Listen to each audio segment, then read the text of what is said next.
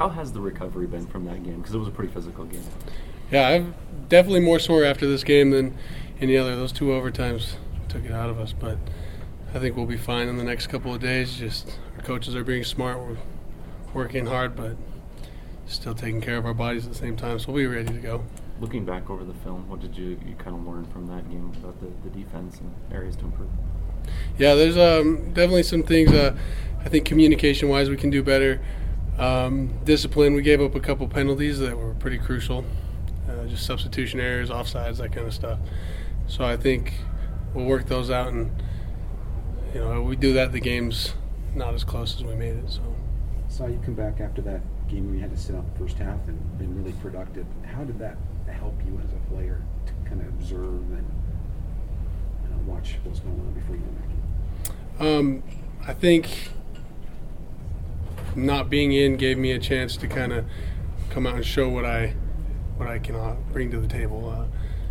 I played my hardest and I made some plays, but I have to credit Travis on 2 of my sacks this season. Travis taking up like 4 blockers, so it's pretty easy for me to do my job when he's doing his like that. But to be able to not be in a game and then come in halfway through and make a difference kind of boosted my confidence and boosted my teammates' confidence in me. And so as a player, I think it's just helped my team to trust me a little bit more and been able to make plays because of that. Is Travis getting back to the Travis you knew last year finally? Yeah, he is. I think anybody that has had a serious injury knows how hard it is mentally to come back. I mean, physically you might be ready, but then you might hesitate a little bit. Yeah, well, it's not fun being in pain. So I think Trav, he's shaking that off, and he's a beast. What are your recollections of that game 2 years ago in Boise, where I think Bronco took over the play calling defensively, and just what do you remember about that? I remember we lost pretty bad. It was a painful game.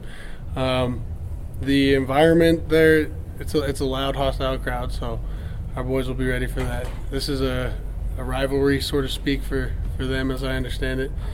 And so they come out and bring their A game. It's a loud place to play. The blue field messes with everybody's head, but we'll go play there. But no, I think that was my first experience playing Boise as a player, and it kind of left a bad taste in my mouth. So the last couple of times we've played them, I think I've always had that in my mind and kind of played a little bit harder for this game. So going back there, I'm prepared for trick plays. I'm prepared for the environment, and I'm excited to get out there with this team and our new scheme and give them everything we got.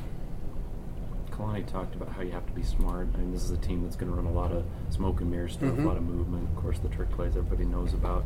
What does it take to keep your head where it needs to be in this type of game, facing this type of offense? I think you just have to be aware that that's the kind of stuff they do. Mississippi State had us on 2 trick plays. They didn't get big gains, but they gained some yards on trick plays, and those are things I think as players we might not have watched enough film to know that they were going to do something like that. But with Boise, we're aware they run trick plays. We're aware that whenever they're in the red zone, you stay home, make sure your assignment's taken care of, and watch things coming back. So I'm not worried about it. I think because we're making a conscious effort to prepare for it, we'll be all right.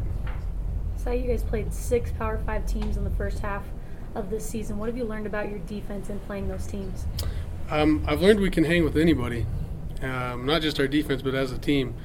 I don't think there's anybody in the country that we can't stay in the game with. So I'm proud of our guys. And with that many Power 5 teams, I mean, it's hard to stay healthy and hard to, come back every week and give it your all. But we've done a really good job, I think. I know it's a short week this week. You guys got quite a break after this game. Is this kind of a week to just kind of like, Kalani said, empty the gas tank? Is that kind of the mentality? Yeah, that's exactly the mentality. We're going to give these guys everything we got because we know we got a weekend. They're going to give us the weekend off, so we got a weekend with our families and watch a couple movies, take a break. But yeah, we'll give everything we got this weekend and recover for the week to follow, and then be ready to head off to whoever we play next. How does Boise State's offensive line compare to the offensive lines you've faced? I was watching them last night. They're a good line. They're coached really well. I think their techniques did a little bit different than some of the line we've seen. So I'm glad I was able to see that on film early in the week. So we'll be preparing this week for them. But they're another O-line. They're good players. We got to respect them. But I think our D-line will surprise them. You mentioned Boise State starting to see BYU as a rivalry, and it's obviously not like BYU-Utah. But do you think BYU-Boise State is turning into a nice little rivalry for you guys? Yeah, it's a fun game to prepare for. I mean, their school's real close to ours. I'm sure we recruit a lot of the same guys. I know a bunch of their players. Some of them grew up close to my family, and so it's cool to play against some of those guys, you know.